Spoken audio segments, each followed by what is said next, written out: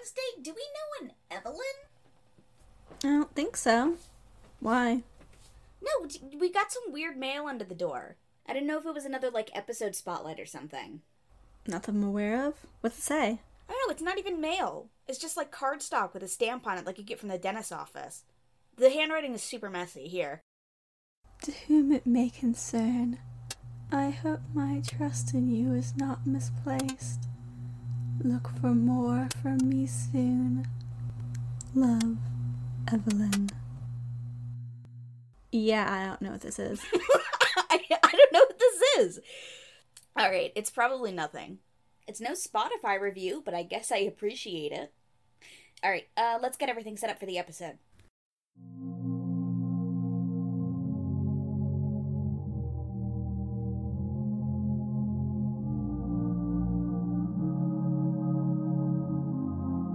Welcome back, listeners. Thank you for joining us tonight in the Creepypasta Book Club, the podcast where we read, analyze, and discuss significant creepypastas, no-sleeps, and web horror flash fiction. We are your hosts, Jonah and Wednesday. And we are back with Showers Part 2, bringing back with us our guest from the first Showers episode. Hi, my name is KT. When I saw there had been 5 years past, I had such high hopes for this story. Oh, I shouldn't have let you get your hopes up. I should have told you when we came into it that it was not going to be good. Hi, welcome back. Jack picks up his story 5 years later, acknowledging the popularity of the original Showers.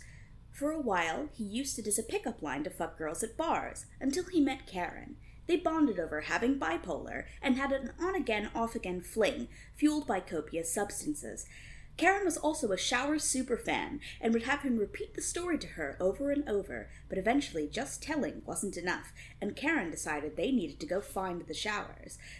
One night, she catches him off guard and convinces him to do it, and then drives him to Nebraska while he's too drunk to say no. They make it to Broken Bow, and at the first gas station they stop at, a very young woman repeats the words that the very old woman said to Jack years ago, when Karen asks about the Showers, glaring at Jack the whole time. Or was she? Ooh! Eventually, they find the patch of trees where the Showers barn is hidden. They pull up, but he and Karen find that the barn has been demolished.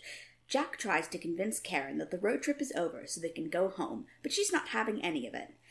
They get into a blowout fight, and Karen discovers the cellar entrance hidden under the ice in the field. She goes down into the tunnel, and after some debate, Jack follows her. He slips on ice and tumbles down the tunnel in the darkness. He turns his phone on and sees the filthy child in the gown, except he doesn't because he's hallucinating and having a breakdown now. He hears the cry of a dying deer. Jack convinces himself that the Showers are a place he invented and populated with his own fears and traumas. Karen finds him. She doesn't understand what's here and why he wouldn't take her before. Freezing water pours down on him from a shower head above, and then from all the Showers in the room. He dissociates, seeing through Mr. Maze's eyes, until Karen is knocked down by something and they both crawl away. They find a wall and feel their way along it, and then end up falling onto a muddy path. Jack finds a flashlight. The light barely helps, but they can navigate by it a little. The deer wailing starts again. The flashlight dies, and another light comes on from the wall, illuminating the shape of a buck, which suddenly looks up at them. They open the red door, but the tunnel beyond is mostly collapsed. The buck comes up behind them, now joined by more dirty robe-clad children, some with antlers. Karen grabs a shower head and yanks it off the wall. She hands it to Jack, and he smashes out the nearest bulb, and all the lights go out. They are surrounded by animals and kids screaming in the dark, and then suddenly they all vanish as their friend Brian, who drives the car, shines a light down the hole Jack made in the ceiling all those years ago, and throws a rope down. They escape and go home, and Jack and Karen deservedly break up. Jack goes to therapy and decides that the Showers belong to everyone, so you should use them for your own purposes and turn them into a real urban legend. He's now teaching at a community college creative writing course, and God help us all. So what do we fucking think? Showers Part 3, the second one, is I just finished having food poisoning, and it's all agony and retching, but when it's over I learned more about myself and appreciate what my body could withstand. And you consider your role in the microbe ecosystem. Yeah. If the original Showers has trouble getting off the ground, I would say Showers 2 does not make it off the ground. 100%. It takes so long to get to the point about any... It is the mumblecore of No Sleep. Like, I don't think he actually wants to be writing horror in this moment. Dylan Sindelar, from what we know about him, from the way that he writes, the way that he talks, the way that he wrote Emil Anderson, one of the things that stuck out to me, like the line that stuck out to me so much, was when he's talking about the movie, the Coen Brothers movie, right? Llewyn is what I'm going to say, inside Llewyn Davis. The specific phrasing of it, he says, watching the Coen Brothers 2013 flick inside Llewyn Davis. This tells you so much about who this author is. Most people would say, like, we were watching a movie, or say the name of the movie, but having to point out that it's a Coen Brothers movie, and then saying the name, it's a really strange, like, virtue signal towards being, like, intelligent or tasteful in terms of the arts, especially because he has to emphasize just how many times he's seen this, you know, super well-regarded movie actually, like, to prove how smart he is. Like, you are a specific type of guy, and I know who you are. Like, the literary genre of artists coming to age is not, like, age-related, but, like, you coming to fruition, like, realizing your mastery and stepping into, like, the scene as an artist. Mm-hmm. Stories like this are, like, reverse that, like, anti that. And, like, other genres get, like, tacked onto it, but it's ultimately about artist angst and stuff. It just isn't scary enough or horror enough to justify any of this melodrama. Yeah, it really is just melodrama throughout. I don't understand the purpose of writing this, except what I have to presume is, like, the emotional purpose as the author of The Showers, right? It gets deeply self-filleting at times. Yeah. Yeah, it's a wank-off. Has there ever been one of these, like, I'm suffering for my art, I'm an artist, here's really non-subtle ways I'm doing art and muse and stuff that hasn't been, like, just... I sent you Wednesday the note that I took because I was so exasperated in the moment. Girl, The Showers would not get you pussy, be real? Yeah! No, this ate my brain alive today. I, like, really tried to envision. I was like, okay, whatever, I'm a lesbian. Okay. Think of, like a dykey bartender telling me this story. And I, like, can't imagine the situation where that leads me to her house or whatever. Like, you'd have to already have, like, a pre-established interest. And you're like, wow, this is cringe, but I'm getting it tonight. That's the thing. What he is describing is the fantasy of every, like, straight guy writer who's like, I'm so, like, talented and charismatic that I'm gonna be, like, charming with a girl at a bar and, like, tell her stories and stuff, and, like, she's gonna, like, head over heels for me and wanna come fuck me. It's that exact power fantasy, except when stuff like that happens in reality, it's because that girl wanted to fuck you already, and she is tolerating your lame story that she hates so that she can fuck you. Genuinely. Yeah.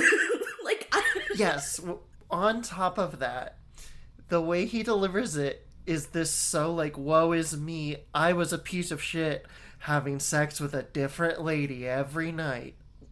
Yeah, it's Maroon 5, like, their whole shtick is doing, like... It's that exact posture, except I don't believe that Dylan Sindelar fucks. It's one thing for that to be not a song with a band or, like, a movie or a book. We're on Reddit.com. No, for real. I kept hitting points in the story where it was like, yeah, it's good this is on Reddit. This is where it should be. It doesn't deserve any better than being on Reddit. He tries to sell himself as this charismatic narrator, but if he is... Why is he so bad at telling the story in a charismatic or engaging way? Why are you so insufferable while you're telling me this story if you're supposed to be, like, suave and interesting?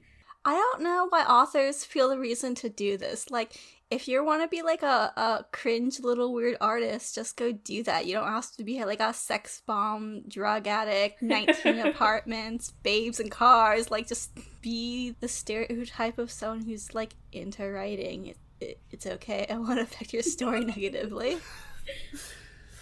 It would make it so much better if he was just like, I'm a little weirdo about stuff. That's who I am now. Yeah. The story won't let you feel anything about anything without being told. Like, okay, have him be like a guy who tries this out on girls at bars, and it usually doesn't work, but it does with Karen because she's a fucking insane freak. That would be a more interesting story already. Yeah, that would be something. And also because she recognizes it as a creepypasta. Yeah. That's just a mutual interest. Yeah. Okay, 2 prongs. He refuses to let us develop our own thoughts about Karen. We're being told all the time how to think and feel about her instead of just letting her be, like, awful. And a second prong is this could have been, like, about the dangers of getting in, like, a relationship with someone who only sees you as, like, a thing of it. Like, they're, like, just, like, a fan of a thing you did one time, right? They have this, like, what seems to be very clearly like a toxic codependent relationship. He describes this kind of like game of manipulation where he's afraid that if he like finishes the story, she will get bored of him and leave. So he keeps like having a little piece, and that's what leads to this road trip. Never at any point is there like anything that is like, oh, this is the like people talk about like those kind of like problematic relationships in fiction, but like they're hot, there's chemistry, there's something that like keeps driving. Mm-hmm. It's like, what do you guys do? When do you have fun? It sounds like you just get mad at each other. It doesn't even seem to be particularly torrid. I mean, it's because he cannot write chemistry on the page. When he does the whole, like, the really cringy suicide conversation, first of all, so 2012 feeling, like, we can talk about suicide with each other really honestly and, like, in a really frank way where, like, it would make most people uncomfortable, as if 2018 wasn't the year of killing myself jokes. First of all. Yeah, we were talking the other day. Yeah, we were talking because we were angry about the story. And it's like, I personally have never had a conversation that sounded anything remotely like this. Like some fake bitch shit is what this conversation is. But like, when they're having that conversation, it just feels so, yeah, it feels fake. It feels really wooden. It doesn't feel like there was any sort of actual play going on here in any of their conversations. Like, even if it was supposed to be this, like, you know, hanagram toxic manipulator, like, back and forth kind of thing that we're supposed to buy into, that has some kind of push and pull to it. Like, there is banter and there is a feeling of some kind of desire that's manifesting in this conversation. And that's just never there. It's just the bad parts of the hanagram shtick, which is, like, the bad poetry. I wrote a note, and I don't remember specifically where I was thinking of at this point, but it was, like, him describing them hanging out in their apartment or whatever. He's just kind of describing something mundane, and I think it was, like, the thing about her dad killing himself or something. But I just had the thought that the exposition barges into this paragraph like Cosmo Kramer. That there's no, like, build up to this important thing. It's just like, we're talking about this, now we're talking about that. Conceptually, I really like that. Like, if this was like Seinfeld, but fucked up and twisted. Point where he talks about her dad is when she's gotten a roadie for herself. Yeah, they're talking about, like, drinks, and then... Yeah, they're just, like, in the car fucking around. They've just, like, stopped off at Sonic, and she's made a drink which is mostly vodka with some cherry limeade in it. Yeah. Cough syrup core. Even, like, really heavy, like, hard drinkers don't generally, like, pound vodka that way, right? Like, if you're drinking a 32-ounce Sonic cup, if you're doing 3 parts vodka, 1 part cherry limeade, that's 24 ounces of vodka. That's 3 cups. That's 16 standard drinks of vodka. Yeah, he's like, I took a swig of whiskey to settle my stomach. Yeah, whiskey, the drink famously for knowing to be able to do that, yeah. And they all remain so lucid throughout this. Yeah, they're not acting actually drunk. Like, if she drank 3/4 of that of vodka, she is throwing up. She is pissing herself. She's asleep in that van. There's no way she's conscious walking around this fucking abandoned lot. And there's like, we're not allowed anything. Yeah, it's maybe the most surreal part of this is how often he names specific drinks that seem to have no effect as they keep getting drunk.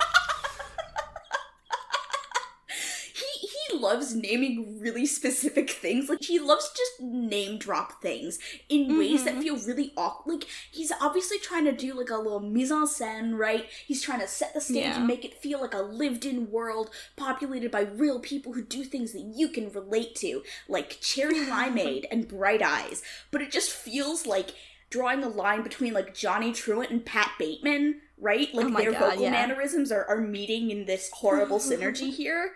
There's this specific... I cannot go to, like, every time he technically fails at writing. But there's this part that says, like, I took a sip of the drink and winced. It was about 1/4 limeade to 3/4 cheap vodka.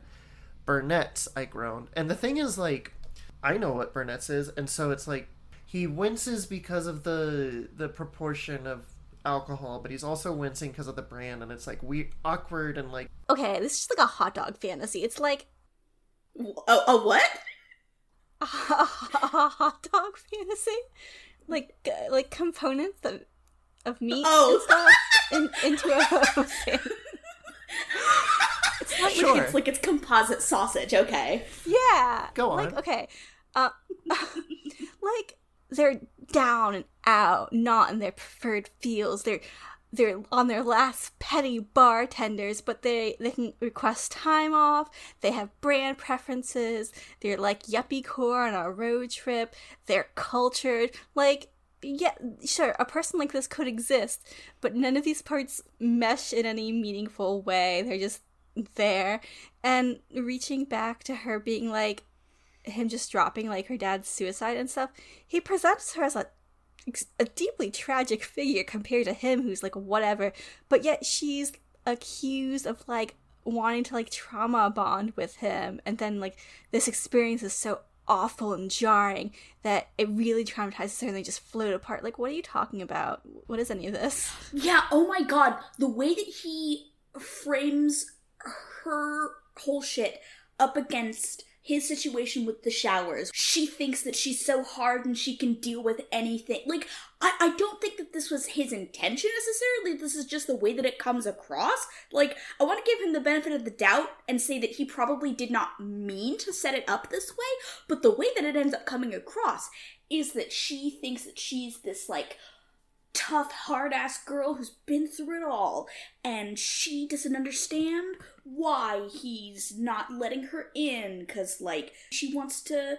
understand and, like, compare scars, and, like, she ends up being, like, shattered and like, mind destroyed by Jack's trauma as punishment for, like, not believing in his suffering, but also, it's totally undersold by the fact that, like, Nothing happens. Yeah. Like, yeah, they get scared in a room for like 10 minutes. No, his head bounces around that floor for a good... Okay, yeah, he hits his head and he like hallucinates some shit and he has like he has a psychotic mind trip or whatever. But like, nothing happening in the real world other than, I guess, being approached by some scary children in the dark very briefly is like that fucked up. Like, from Karen's perspective, she was in like a scary room for 10 minutes and then her boyfriend's annoying stoner friend came and rescued her. Like, she got wet from water and like was in the dark. Oh, well, also just the way it plays out is like this thing that is in like shitty horror movies, or it's like a similar to a thing like Stephen King will do sometimes, where it's like, oh, this woman is like getting mad at him and be like, you're gonna stop now? And she's like, I'm going in. And then like, Yeah. almost immediately Yeah. after she gets in there, she's like, what's going on? Oh no. And it's like, okay, great. Awesome woman representation. Yeah, like, she exists to be hysterical. Like, Yeah.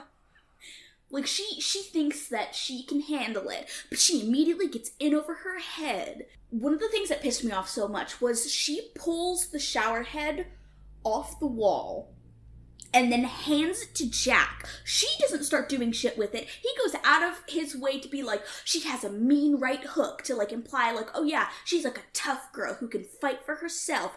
But then, in the moment where it would count for her characterization, he does not give her that agency as a character. He has her hand the agency off to Jack.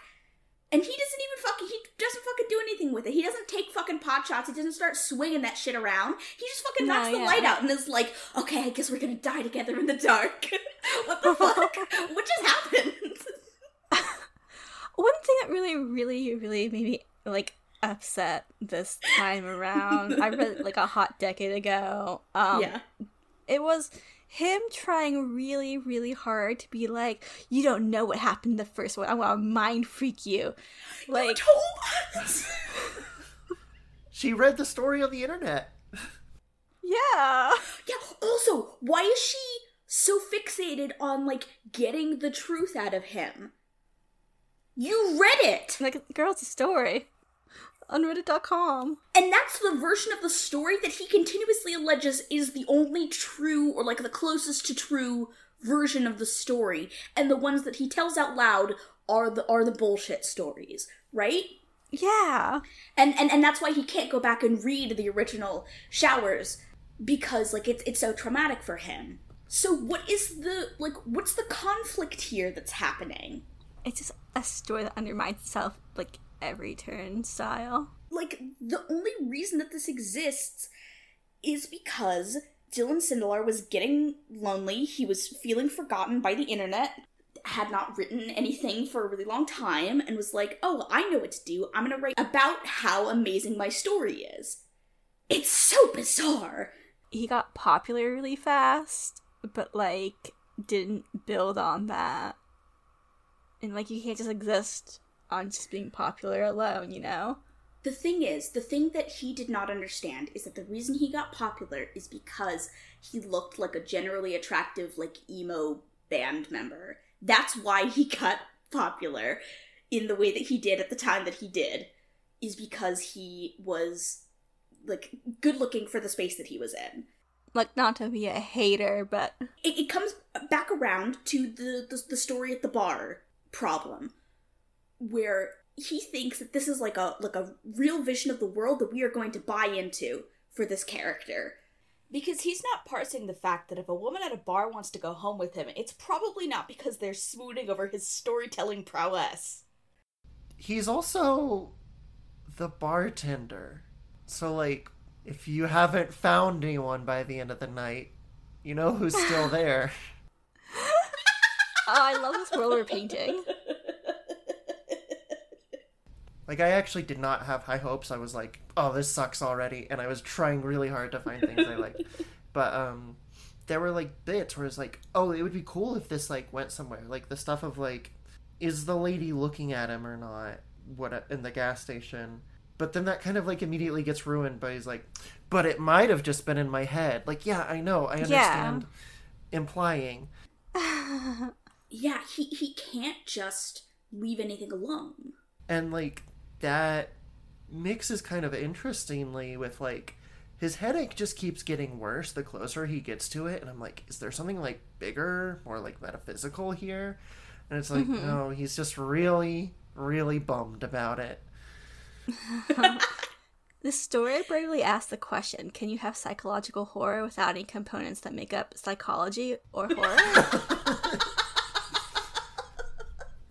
Yeah, I mean, this story wants to be about trauma, like, in a really...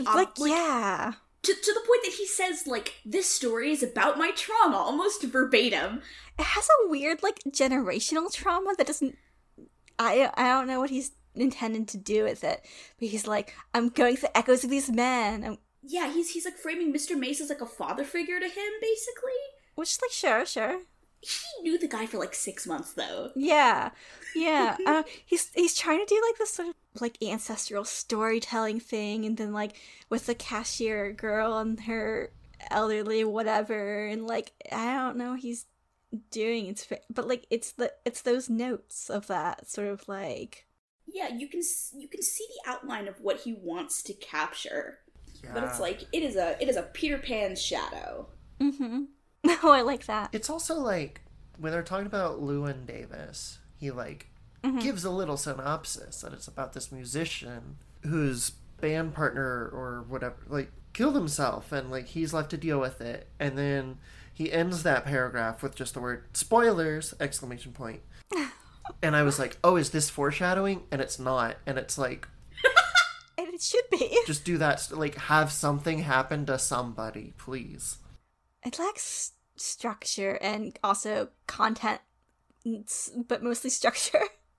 It would not save the story if Karen killed herself, but like it would be something. At least it would be some kind of parallel. I don't know. There would be some kind of grit to it. It would have texture at least. Yeah, it's just soup. Like it's not even soup, guys. It's like you're just boiling water at this point.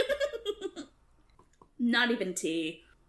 It's you like just forgot about the water. Like you walked out of the kitchen. That's what's going on here. The pan is empty. It's like steaming on the bottom. Oh no! You got that crust from the hard water. Yeah. All right, now that we've said these metaphors, let's explain them immediately. He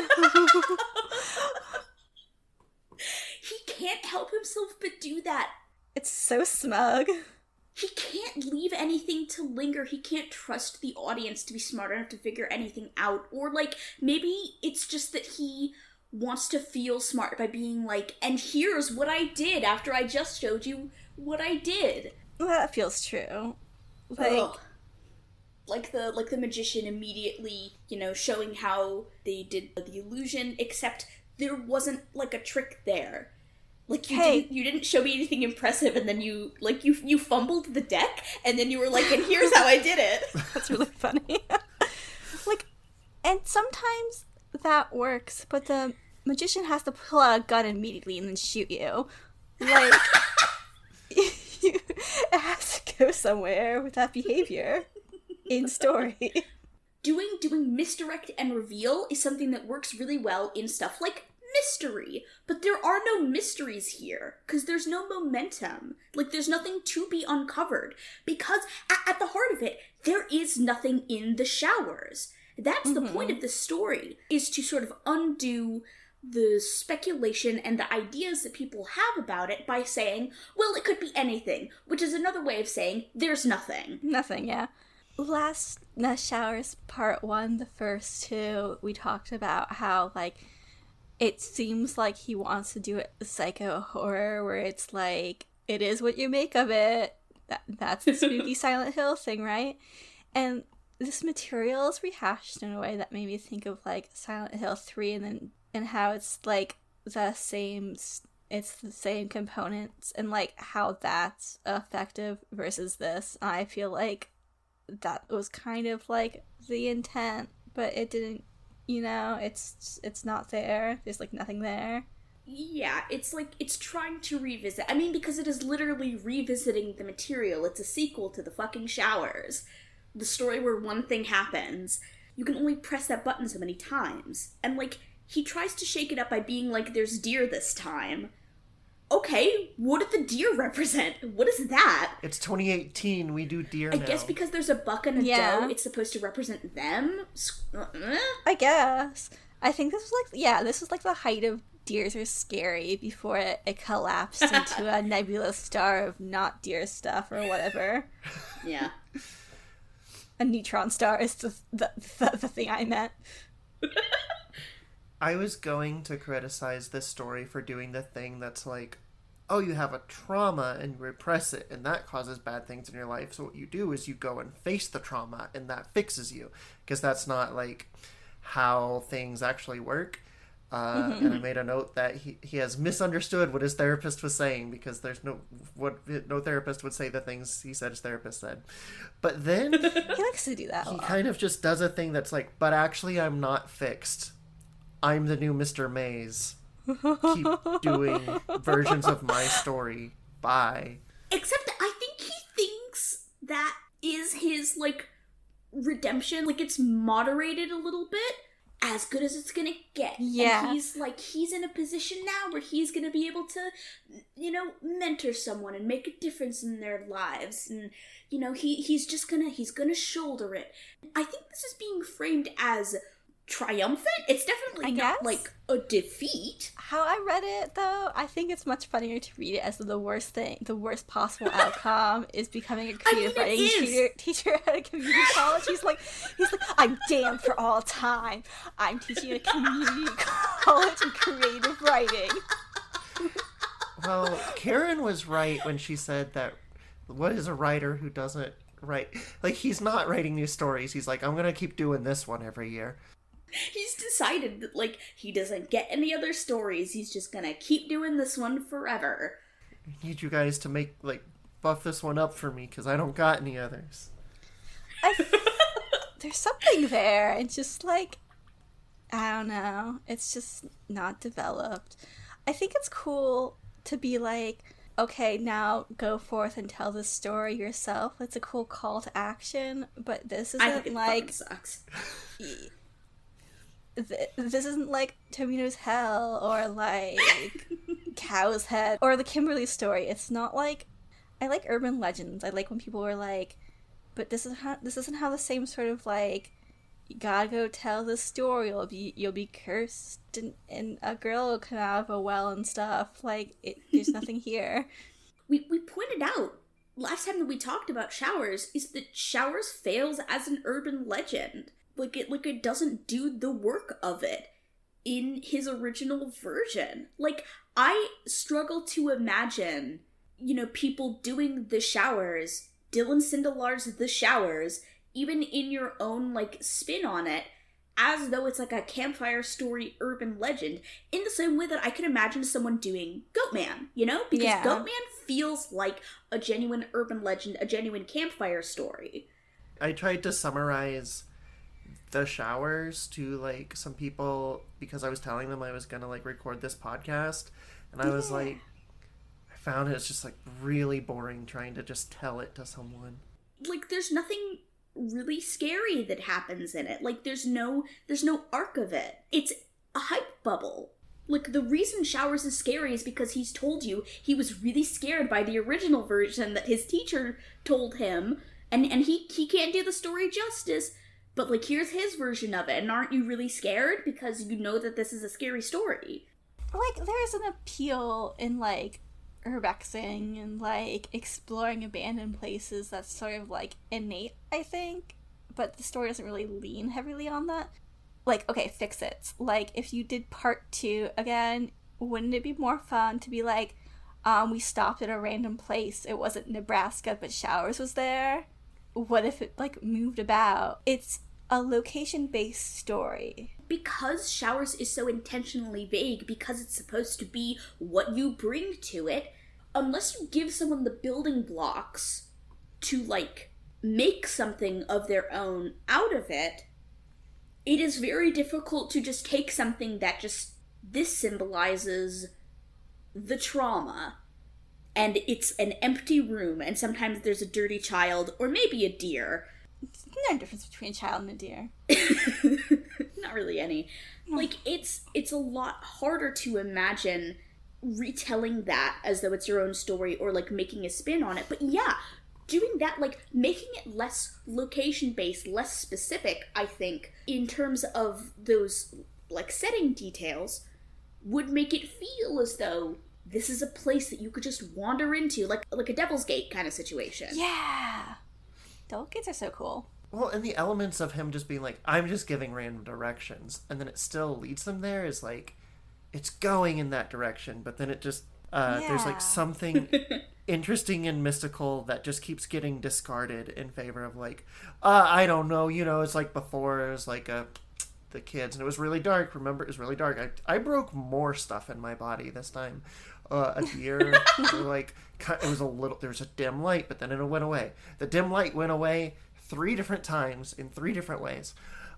Like, what if it was just like they get there and it's just like fully running, humming fluorescent lights that you can't turn off, and you're just, instead of it being dark, you're like confronted with something in there, because it's like, okay, you're doing a sequel, you're revisiting it. I don't necessarily need an explanation, but I need like something brought more to the surface that wasn't there before. But this author is clearly very skittish to do anything in said showers. Yeah, there's still... We read Mother Horse Eyes, and like Mother Horse Eyes works because there's a level of like very loose vulnerability and stuff, and this author guy refuses to like let the story breathe in any way, like, or be like naked. Like, okay, this is a really shallow example part, but like he's in the bathroom, he's like, I'm puking blood, I'm real fucked up, but I won't pass out on this bathroom floor. I'm not hitting rock bottom. Like, hit that rock bottom. Why are you holding back? When are you gonna? When else are you going to have a character pass out on the bathroom floor of a gas station? Fucking do it. I want to see it. God.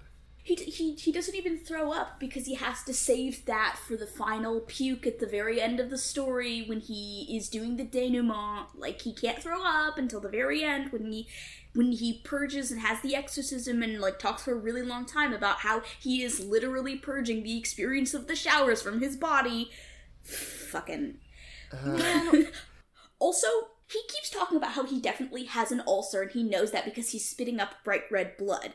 You do not spit up bright red blood with an ulcer. You spit up like black coffee grounds shit because your body is partially digesting the blood from the ulcer. You spit it like you have a tear in your esophagus or something if you were like PSA. Any red blood surface is surface blood. It's fissures and tears. Which, like, you should still go to the hospital or something for that if you can, because, like, if you have, like, an open wound in your throat or your tonsils or something, it can still continuously bleed and you can, like, have blood loss. It's right? Hard like, to, not it's good. hard to disinfect that space, too, compared to other parts of your body that can bleed from tears, you know? Yeah, it can be really bad. So, like, if you are spitting up blood of any kind, whether it's, like, coffee grounds, ulcer blood, or, like, red blood from your throat, go to the hospital. Yeah. I don't know, is like, I guess similar to the headache thing, it was like the getting the body experience of him trying to make himself throw up and then just like choking himself with his fingers. I was like, okay, this could be something, but then it's not. He just like, it's just actually his body. It's not like a weird experience. It's just like, for whatever reason, he's just gonna throw up after the experience, like you said. In that moment when he first is like entered, it also, the like body stuff at first is getting me like, ooh yeah, like what's going on, and then it just keeps going of like, and then my head hurt and then my jaw hurt and then my fingers and my head hurt and my jaw hurt. But like at first it almost feels like Jacob's Ladder, where he's like, I feel really fucked up, and people around him are like, what's your problem, dude?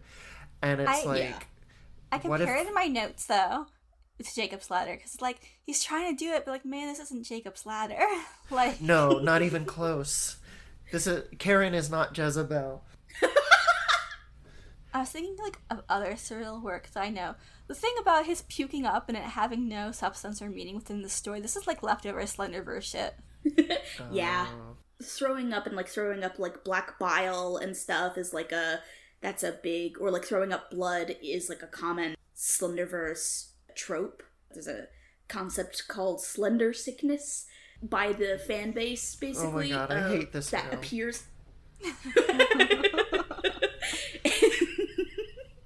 it appears in lots of different series and like symbolizes and like a bunch of different does things, different things in different stories. Like there was blood in a sink in Marble Hornets, and people interpreted from that Slender Man makes you puke blood, which is not what was happening in that scene. No. But that's the thing that ended up being, like, telephone gamed all the way down the line, to the point that it's, like, thing that Slender Man makes you do is, like, spit up black shit or blood. And that, I think, is also, you know, he's constantly, like, spitting up blood and puking or like, gagging.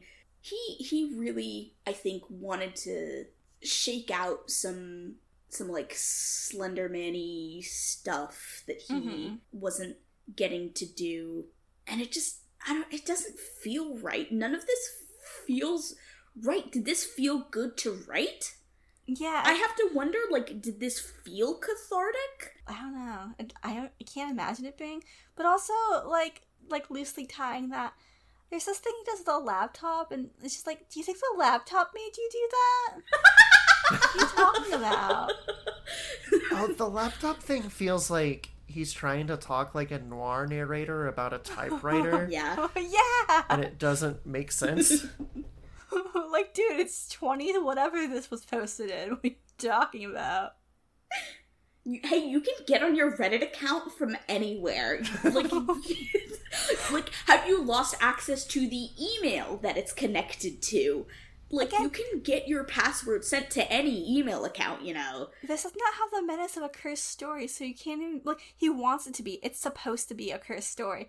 But, like, him being like, I've quarantined this story in this laptop, and I hold my trauma in here, and now I'll bury it forever.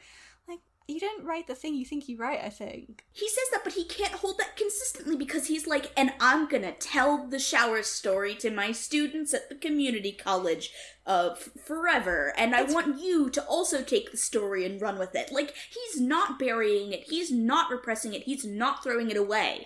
That's framed like he's passing his trauma on the way Mr. Mays did. Like, I was hurt and now I'm gonna hurt you. Now you're hurt forever. Take my pain. It's like,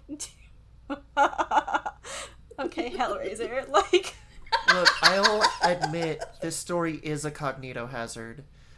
But not the way he thinks it is. Yeah. I think that's a fun concept. Like, a really bad story that in itself is sort of like affects you. Like, it's not necessarily scary, but it has like effects. The hazard of being pissed off. I was reading this and doing like little oblivion, like, oh, while reading, like. taking like frame by frame poison damage. Exactly. And, like, okay, thinking about the physical damage, like, we see him take damage and, like, take all these spills and falls, but, like, he's not doing anything. Yeah, slapstick ass. In this moment. Like, it's not like he's running around frantically and, like, slipping and spilling and stuff. He's just, like, he is leaning on a wall, and then the wall goes away, and he immediately falls and fucking cracks his head, and it's the biggest fucking deal in the world, and he breaks his fingers. How did he break his fingers doing that? Hey! I still don't understand. He fell over holding someone on his side. Like, Yeah. that would not break your fingers. It's made of glass. People who are uncomfortable with writing gore often break fingers within their stories. It's a really weird phenomenon. I guess it's like, it feels like it's really extreme, but like it stops being like hardcore, I guess. Like, everything I've ever read where someone's like, this is my twisted nightmare thingy promising me some guts and gore. It's like, your fingers got broke. Okay, bye now. Like, you're just not comfortable writing gore. Just don't do it. You don't have to. No one's making you. Good point. Going back to my derby days talking about the likelihood of this injury or that or whatever, is like, okay, he fell suddenly, unexpectedly in the dark, and he, assuming, like, put his hand out, and, like, that's what, like, you might break your fingers if your fingers hit first, but they wouldn't, like, bend back like that without some real plant. But probably what happens, which is why you wear wrist guards, is you fracture your wrist. Yeah. You Really sprain your wrist, maybe you sprain your fingers or your thumb or something, but, like, you probably wouldn't break a bone doing that. Yeah, he was, like, going very slowly.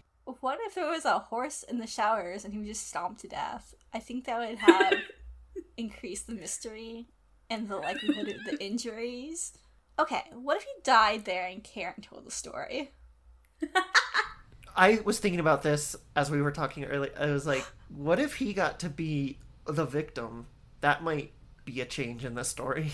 That might be something different. Yeah, would shake it up a little bit, and it would actually add to, because he's constantly being like, oh, the showers is pulling me in, it's like magnetizing me, and I'm being drawn back in, it wants me, it's hungry for me, and then like nothing happens, and he leaves, and he's definitely never gonna come back this time. Yeah, like why? Nothing happened, dude. But like, he proved that it existed, and if it's drawing him in, it should keep him. The only reason that it can't is because it has to come from Jack's perspective, because he's the point of view character, he's the special main boy.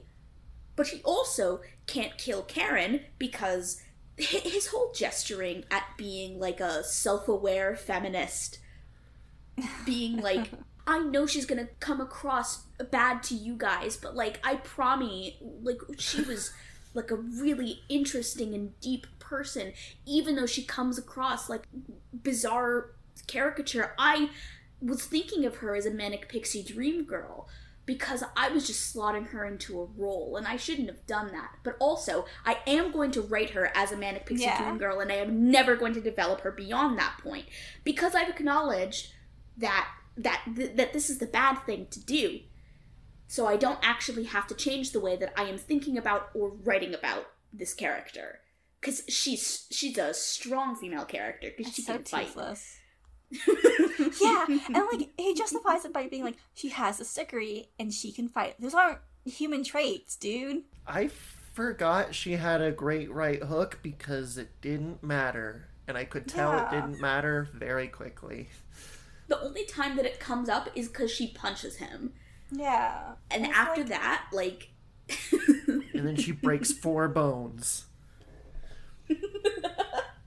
She explodes in blood and cries forever, is the most traumatized person in the world because she doubted the main character. She's not like a girly, stupid woman girl. She could punch, is like that takeaway. Like, that doesn't appeal me to the character. It's very Whedon. Yeah, it doesn't appeal me to the character. You just described a violent alcoholic. Like... You guys don't like my yandere GF? I think if the story went that way, that'd be so awesome. Actually yandere, like, she would be more interesting. Yeah. We broke up, and now this is, like, she's kidnapped me and taken me to Misery style to the showers. Like, how much would that rule? Yeah, okay. Amazing. Yeah. Alternate version of the story is that, like, she gets so obsessed with this thing, and she's, like, tracked him down, actually. Like, she knew that he was the guy who wrote the showers before he even told her. Ooh. Oh, fuck yeah. He tries to break up with her because it's like, oh, we have a really toxic relationship, we don't get along. And she is like, okay, well, we're gonna go to the fucking showers. And she gets eaten by deers or something. I don't know. Yeah. It's cool. It's fine. Like, coyotes. Many such cases. Something real. Can I say a crazy idea I had about this story? Yes. Absolutely. So, being in the, like, Jacob's Ladder headspace, but also it's like there being very little substance to the relationship with Karen, besides, like, I want more of your story. And then he's, like, freaking out and everything feels bad and he has boo-boos. And then she's like, I'm going in.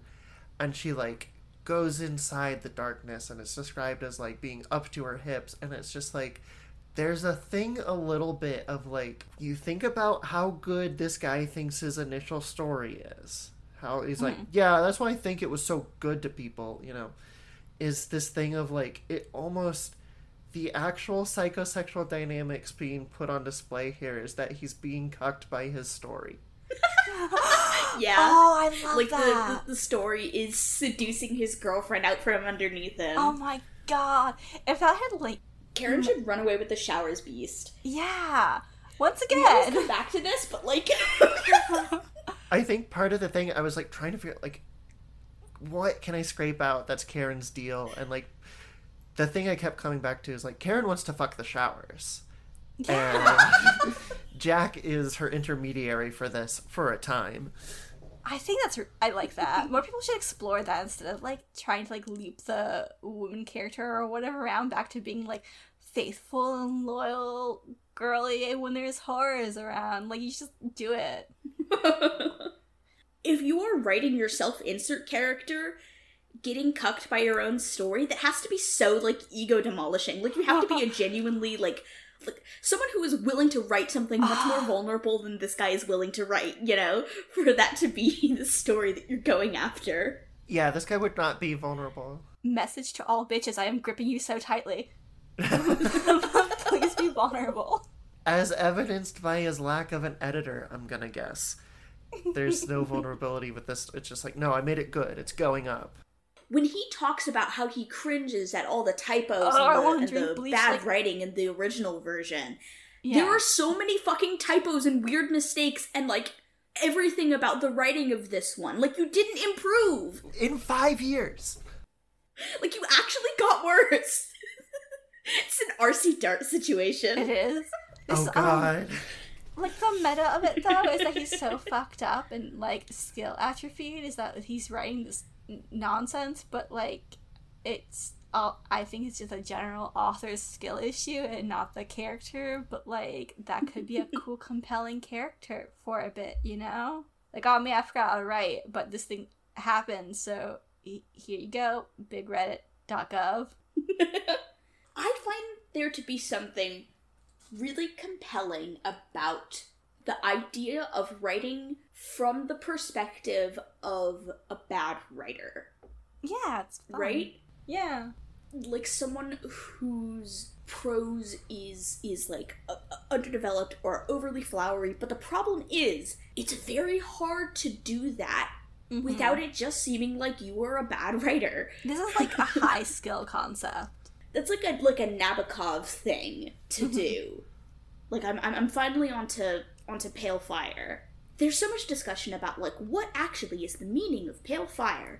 Is it supposed to be a joke or not? I think it kind of is a joke. I think the point of the story is that John Shade, his poem is not technically competent. Even though it is, like, emotionally vulnerable in many ways. It's bad to read, and yet he has all these sycophants who are so obsessed with his poem because he has the signifiers of being a guy who's good at poetry, right? Like, that's the joke of the book, is that it's about an academic poet and, like, what that means. That's what this should be about. I can imagine a version of The Showers where it is written with more self-awareness that this guy is, like, an insufferable fuck, that he is, like, this pretentious, like, ex-emo hipstery sort of guy who name-dropping stuff to show off how, like, deep and cultured and well-read and stuff that he is, while, like, clearly not actually understanding this stuff, understanding the topics that he's talking about. Yeah, like, that's something. People want to do this kind of thing without putting much thought into, like, the individual parts coming together.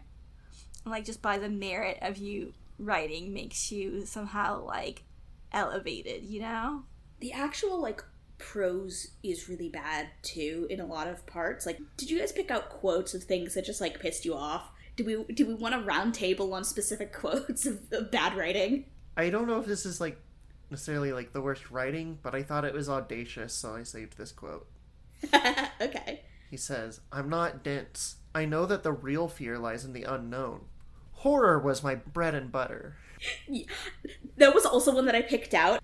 First of all, really funny of him to talk about how fear lies in the unknown. Yeah. And then be like, it was a deer also.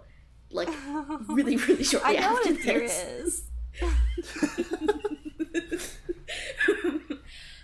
But also, like, the condescension with which he addresses the audience or the potential audience's perspective on what it could be, really similar to the way that he talked about, like, the way that the high schoolers were theorizing about the original story. It's like, I don't think he has actually read any theories about what the showers were. He is making things up because he thinks that everyone else but him is stupid. Yeah. But also, very transparent. Yeah, real funny of him to say, "I'm not dense. I know that the real fear lies in the unknown. Horror was my bread and butter." You're silly. You're being silly. The thing is, a lot of these guys cut their teeth on what they assume is horror, but they're really, like, satirical pieces written with, like, horror aesthetic, and they really incorporate that into their mythos of themselves. Not like personal shade, but it's like, you know, like you could probably summarize everything this person has read that's led them to making this story. It's like, I don't think horror is your bread and butter because you don't know how to tell a scary story. There's lots of things in the showers that's cool, and there's things here that's kind of cool, but the entire part where we repeat the gas station stuff to no avail, like, they're from Nebraska, we're not in Alabama or Georgia, why is she talking like this? People don't deal with anything related to that sort of business around here anymore. Do you know what fucking Nebraska is? I also don't think anybody talks like that. That's such a jumbled sentence. Yeah. It's similar to, like, the way that, you know, Mr. Mays talks, which has no relationship to any accent or dialect from, you know, 1940s onwards. Like, if The Showers was set during the Dust Bowl, Yeah. Maybe I could believe it. This is really fun. We're opening up an AU. Another part that is, I didn't get line by line, but there's the part where he falls at first and he shatters his screen, right?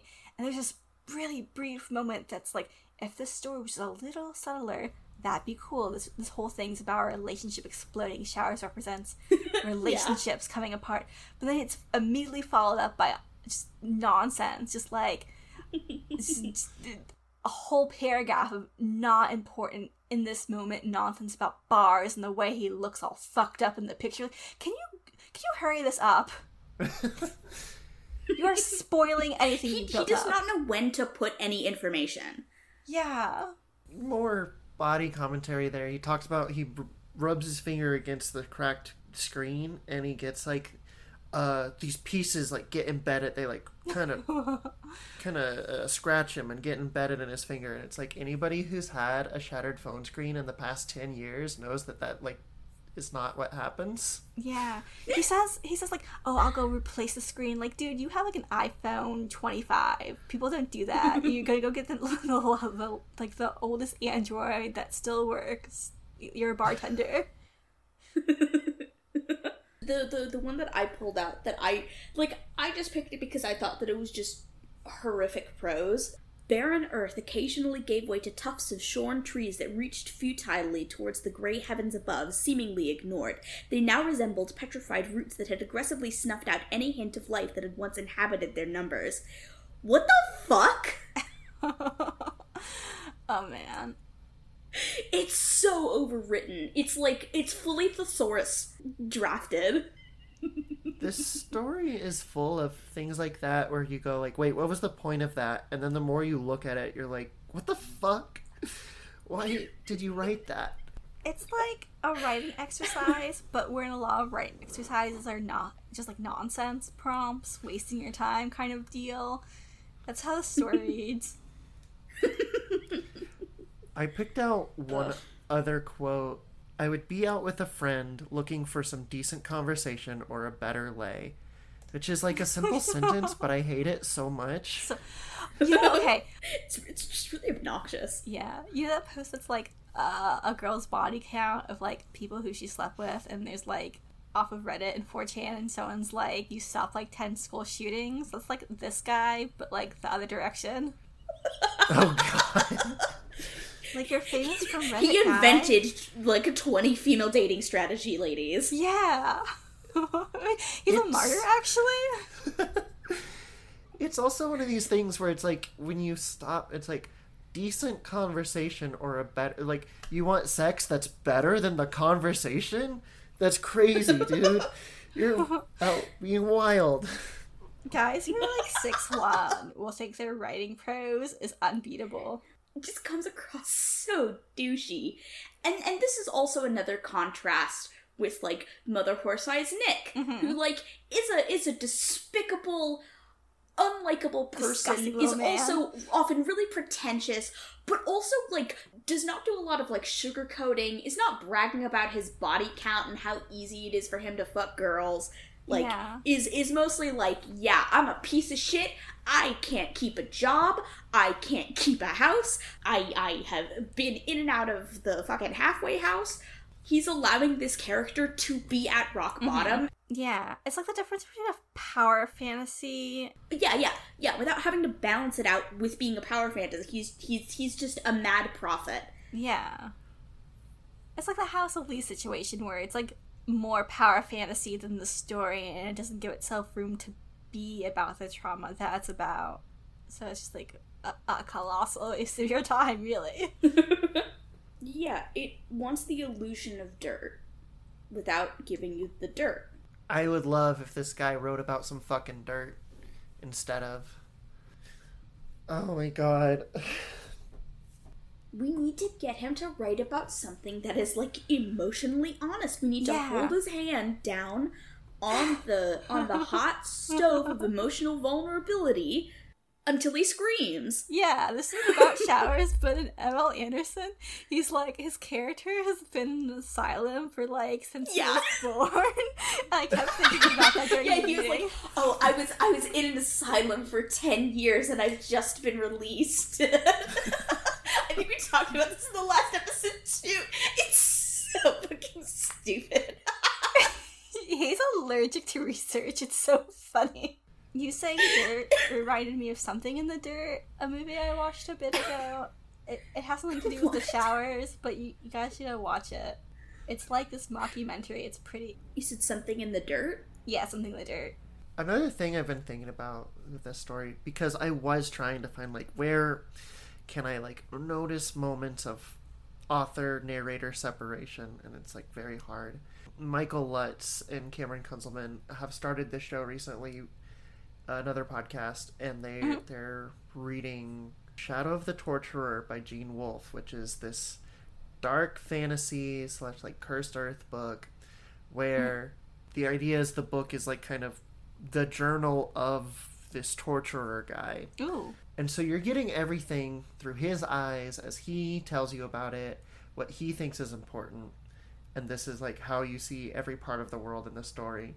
And you have these like room for interesting discussions of like, is this Gene Wolfe's like power fantasy, or is he like commenting about like gender and like power in this character and in this society? Oh yeah, that's cool. Again, here, like you said earlier, there's no mystery. It feels pretty one-to-one. For being so confessional and so personal, it lacks any feeling of intimacy. It's like critical in horror, I think. There's definitely stuff that's effective horror that's like a step or two removed, but it's a different sort of tone then, you know? It's like, even stuff that's sort of like at arm's length away still creates dread, you know? Like, old gothic horror is necessarily not like vulnerably scathing, but it's about like a real like exploration of like certain taboo topics, at least. We brought up Stephen King earlier, and like I think that is ultimately what Sindelar is trying to go for overall. It does feel a little bit like a sort of, this is a maneuver that Stephen King also kind of does, where like if the main character of a Stephen King book is like an adult man, it's Stephen he's King probably himself. Stephen King. Me when I was Stephen King. But like he's using that in ways that are sometimes really harsh or revealing, like you know, Shining, right? Yeah, I think it's fun to do that. I think there's like something there to putting yourself as the main character and then like gutting yourself. It's cool. Everyone go do it. And again, that's also the texture of like Mother Horse Eyes. It feels very confessional in a lot of ways. Like it feels like it is drawing, if not one-to-one, then a lot of details from this person's life. It just creates a texture with the way that it's interacting with the commentary that he's creating. We're like, I don't think Sindelar has developed that skill enough to be able to comment on himself. Yeah. If we like boiled this bad boy down, derogatory, what's the core like drive here? What's like the substance of the things he is expressing? Like he's afraid of being irrelevant, He's afraid of his career, like, plateauing. He's afraid of settling. And that is so much good material to work from for a horror story. Mm-hmm. Those are all anxieties. Those are all things that, like, you can bring into the showers. Mm-hmm. But he's not willing to show the actual fears in the showers space. Mm-hmm. He just rehashes the details that we know from the story that we read before. Like, Jack's a psychotic nightmare in the dark is just literally rehashing the last story. He's getting quotes from Mr. Mays pulled back through. Yeah, it's not surreal enough to merit the thing he is doing. So he's puking up blood and shaking all sort of stuff. And there's something there too to be like, okay, you're gonna die before you accomplish anything. And he views the shower success as like not a worthy accomplishment. It's not like a novel. It's not like a book deal. It's not like whatever his like lofty goal is. And to like present like, well, I have successes, but they're like, it's not good enough. It's not enough. And then you can go two directions. You can probably go multiple directions. But there's a direction of like, why is it not good enough? Or this direction is like, your flawed thinking here is going to lead to situations happening. Yeah, like if he is tempted to return rather than just sort of like coerced along because he's attempting to return to the glory of when he was relevant. There's like a literary history that one could tap into if one so chose. Because like Karen is the audience, right? Like she is sort of the stand-in for the audience who is like devoted and fascinated, but also like, you know, fickle in the way of the audience generally. Mm-hmm. And like she's the one who wants to hear showers over and over again, like wants to revisit it, wants to know exactly what happened. Is the ultimate message, leave me alone about the fucking showers, I don't want to do the showers anymore? I think maybe that's really funny. Because it doesn't come off that way. It comes across like, everyone please do the showers forever. But also, you, the audience, are my abusive girlfriend who hits me. It's the thing of like, oh no, the showers, oh that's in my past. I know, it's great. Oh no, I don't. Like, please don't ask me about my great story. In this same area, I really, really hated it when Karen was like, we're in Kansas, or whatever the line is, and it's like, why did she say that? She knows we're in Nebraska. He's not lying when he says we're in Nebraska. It's like, it's just really stupid. Their stupid little fight. Yeah, the story treats Karen so badly. She's supposedly this, like, super fan, and yet is wrong about the location, doesn't recognize what the girl says as being, like, a direct quote. Yeah, it's weird. I mean, maybe because it didn't happen? Yeah. Maybe... Okay. We read Showers, and the story has reconfigured itself. What he wrote down is something totally different, and we know, like, the truth. And this is, like, his final... He Steins-gated himself. Oh, see, that's kind of fun, if that was reality.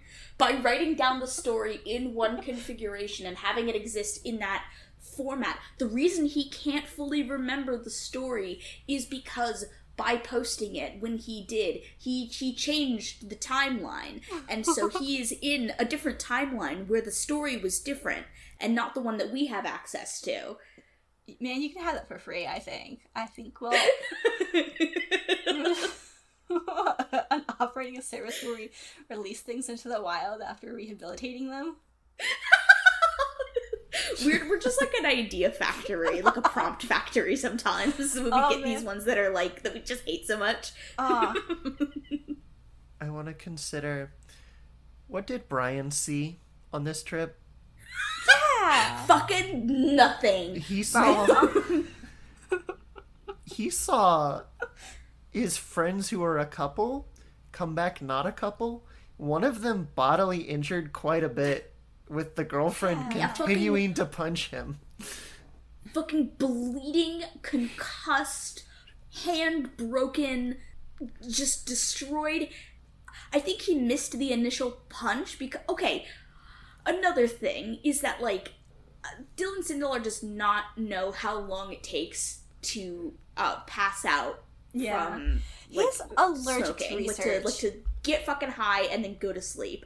You know, like, Brian is vegging in the car, maybe, but to say, like, in the 5 minutes or whatever that they've been tramping around this empty field that, but before she starts wailing on him, that, like, he would have, like, smoked and then immediately gone to sleep and been, like, passed out, unable to drive. The Senate is conspiring against us.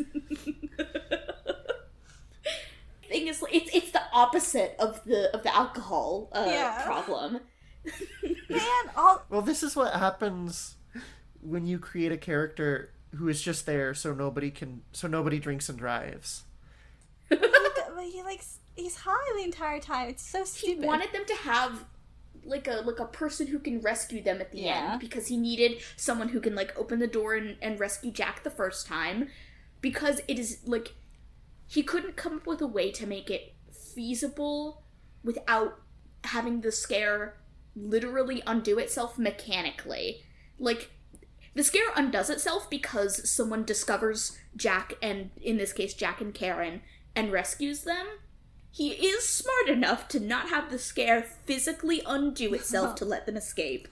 Here's a real thing, though. Okay, they find this, like, root cellar that survived whatever bulldozing, and now they're trapped in there.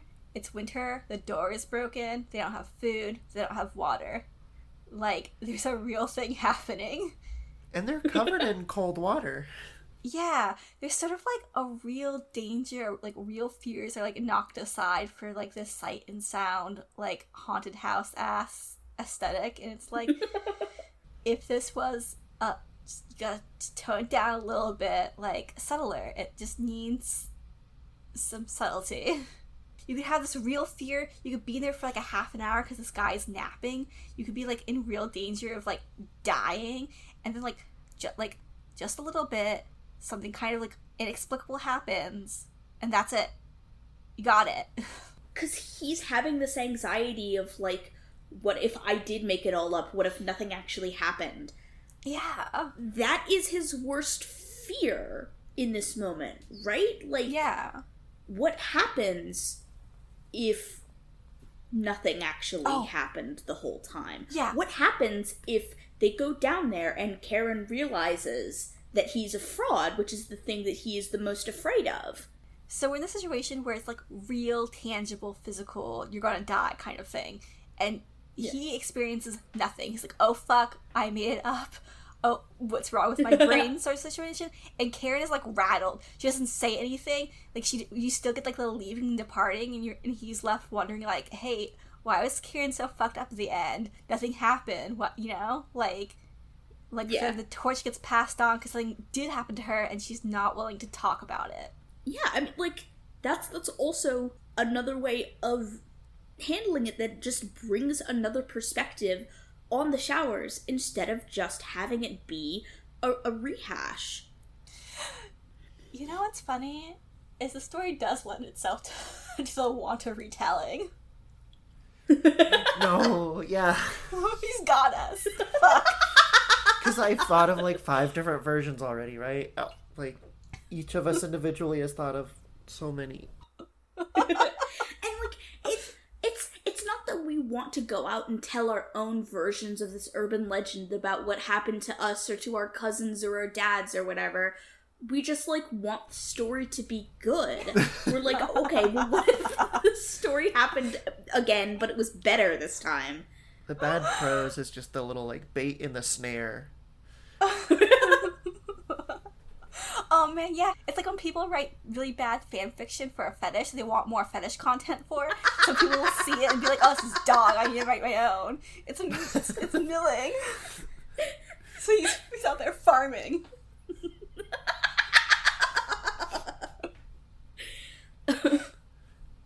Also, Also, vis-a-vis getting cold water dumped on you in the middle of winter, he does not suffer at all from that. Yeah. Like, he's like, my hand was bleeding all over from cutting it on this metal, and my fingers were broken, and I had the worst headache in the world, and I was fucking drunk as shit, and I had a concussion, etc., etc. It's like, girl, you are getting hypothermia, and you are not addressing this at all. Yeah. The liquor made him feel warm, but he was almost dead. Oh my god, yeah. Because he has so much alcohol in his system, it should be even more dangerous. Like, he should have to go to the hospital after this, like, immediately. I would love if there was just a line of, like, and then I got really hot, and I didn't know what was up with that. I got fucking naked in the showers. It was just, like, a whole thing. Like, what if he lost some fingers? What if he's like, it's so hard to type now because I only have 3 fingers? Like... What, did he get his fingers sliced off when he cut his hand? No, this is the hypothermia. Did he crush his fingers and they had to be amputated? Frostbitten. Yeah, he's got the... They're, like, in there for a whole day. Like, I don't know what happens to Brian. Brian, like, gets abducted or something. Brian's like, oh, I forgot you guys went down there. My bad. And goes get them the next day. I started playing solitaire on my phone and lost track of time. Oh man, I really had to how it pee is. and then got like lost, and then I was really tired, and then I forgot where this place was. He was fucking, like, they were screaming, but he was just, like, blasting music in the car while fucking lighting up. They were down there for, like, a good 12 hours. Yeah, see? Like, that's fun. Our rewrites are very in, like, the gas station story realm. And that's another story. It's, like, about a guy who is an author, you know? I mean, so many of these stories are just because of the nature of No Sleep and the format that you take when posting there. Mm-hmm. A lot of them don't acknowledge that, like, they are guys who write. Hey, he's also named Jack. That's interesting. Yeah. Guys will just be named Jack. Yeah. Like, it's always gonna be a wank, but, like, you're invited to wank along with it, and that's essential, I think. Circle jerk. That's the Yeah. term. Yeah. The critical of this type of, like, subgenre of whatever. I don't think Bub is a good pet name. No, yeah, it's weird.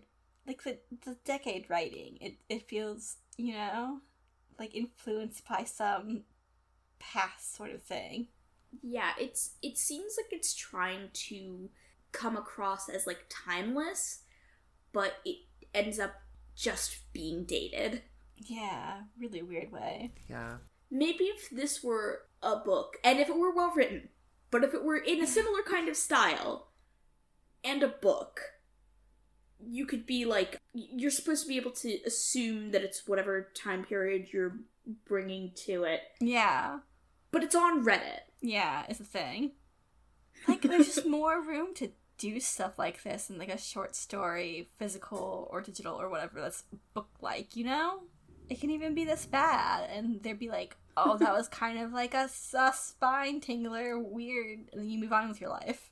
It's interesting the way that, like, in the wake of this, the showers ended up really being left by the wayside. Like, like, the original Showers was really, really beloved, really respected. Like, people cared a lot about it, and it was one of the big things that you recommended to any sort of, like, no sleep newbie, creepypasta newbie, whatever. It's like, oh, Yeah. you gotta read Showers. But now, like, Who I does think that? because of this, because people have realized this fucking sucks, people don't really recommend Showers anymore. It's the same thing with Emily Anderson, right? It came out of the whatever, like a racing horse or something, whatever racing horses are in, and like people were like, oh, this is gonna dethrone Out the gate? Yeah, it came out the gate hot, and and it's gonna dethrone the big three or whatever, and now who even recommends it, you know? Like, literally, unless they are just, like, into shipping or whatever. Yeah. I feel like there's also, like, last time I was on this podcast, I mentioned, like, my main experience with Creepypasta was like back in the like 4chan days, and I feel like some of the stuff wrong with this is representative of like the stylistic shift when you go from like like creepypasta where you're really like copying pasting on 4chan to the Reddit thing, which is the like bigger emphasis on the author who is no longer anonymous. Yeah, very like growing pains. Yeah, right? it's all about reputation building and brand. I think it's bad for people. I think maybe this guy would flourish more in an environment that's like the copy paste anonymous, like weird story and go, you know? Less of a need to hold on to like a legacy and build up something really big. Because being good at like a short, small concept, even if you can poke holes at it, it's like that's not everyone can do that, you know? I mean, like, would he gravitate towards the like anonymous posting? I mean, probably not. Style? I'm inventing a guy. I think the thing is like you couldn't do the thing you did either versions of the showers of like I really love stories and I really love writing and have it flourish in that like older way, the way that you can that it did on Reddit. Yeah, it just would just be a different beast. Yeah, like even if it had been posted anonymously, it would have a different vibe than if you were intentionally trying to craft like character author persona the way that he is trying to do with this Jack character. I don't know if he's even, like, posted any writing since then, even. He must have. Well, he got rid of his laptop. Maybe... He's become, like, a monk. Like, it's a shame if he wasn't, because... Is it? I guess, I don't know. I want to believe a version of people who are like, I need to go get some technical skills, I'm gonna work real hard. But, you know. I want that for people... But, like, I'm not holding my breath about it. Yeah, there are He had 5 years. Yeah. He did have 5 years. And he got worse. There are other people out there, you know? That's right. That's right. There's other guys. There's so many guys out there doing stuff. We have seen growth over like a roughly 5-year period over the course of us doing the this podcast. God, we had it with gas station. Yeah, like really. That's all we need. Really we can sublimate our desires for Cinderlar onto Jack Townsend. We can just say, okay, You should go do that right now. Did you know Showers won No Sleep's Scariest Story 2012? Yes, I did know. And we mentioned that last time, and I got really, really angry because Pen Pal also came out in 2012. I think urbexing is really cool, and it made me want to go explore abandoned buildings, so, like, mission accomplished, I guess. The one positive that this brings into the world Yeah. is, like, making urbexing seem cool. You could see a deer. I could see a deer. Or maybe a dirty child. No difference between the two. Okay, I'll say that Jonah is 5'11", and Jonah has purple hair and plays bass guitar, and if this doesn't make sense, maybe you should replace Jonah's name with mine. Think about it. Yeah, that's about you. Yeah. I am 4'11". I'm a full foot shorter than you. It's fine. KT, do you want to drop any plugs? I wish. Sorry. I'm in the middle of working on stuff. Oh, that's cool. I can just talk about a project real quick if that's Hell okay. yeah. Absolutely. So I've been making music to be released under one of my other names, Filth dope. Burger. And what I've done for, like, I'm working on like a 3-song EP basically. That's sick. And what I'm doing for it is, when I was like I got this like constructed instrument made from like scrap and junk from this guy who makes his own, like, builds instruments That's a while so back. cool. And so it's like a percussion thing. I'm not like a drummer, but I did sample a lot of, like, hitting it a lot of different ways. And so I'm like taking those samples and using and like cleaning them up and doing things to them to construct beats to play over, along with I do glitch art where I import images into Audacity and like mess with them in Audacity and send them back out. So then I'm like, each song has a corresponding glitch art image I've made, and I'm like sampling the noise I've made from that in the song as well. Oh, that's really cool. That has been a long going process just because of the ground up nature of it, but I hope to have it like released this year. Oh, that's gonna rip hard. It's been very fun working on it.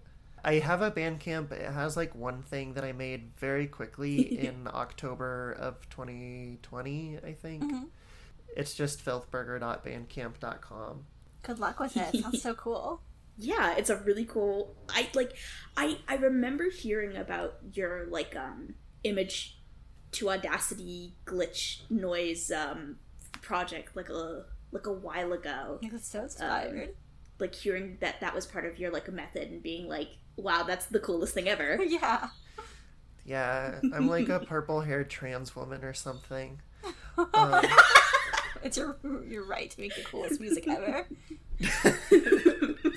And, you know, contrary to some people, I'm trying not to put pressure on myself to make, like, something so great and perfect and make this part of my ego and stuff. I just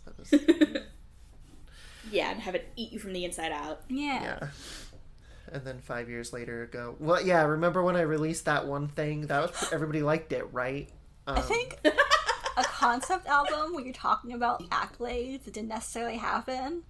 And just like interviews and like reports and stuff. Actually, Wednesday, I think it would be high art. Yeah, I think that'd be high. I think that would be really cool. Oh yeah, it's like people who know that it's a satire of the showers too are like, whoa. What people are saying for the showers. But other people are like, what's she doing? It's gonna blow people's minds. Oh, okay. What people are saying with the showers, and each is a hyperlink to like an obituary of that person. I think that'd be cool. Oh my god.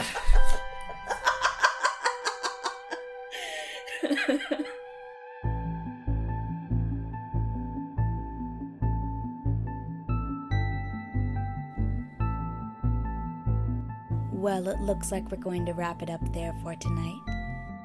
What do you think of the showers? Leave a comment, send us an email, and tell us your thoughts. We'd love to hear from you.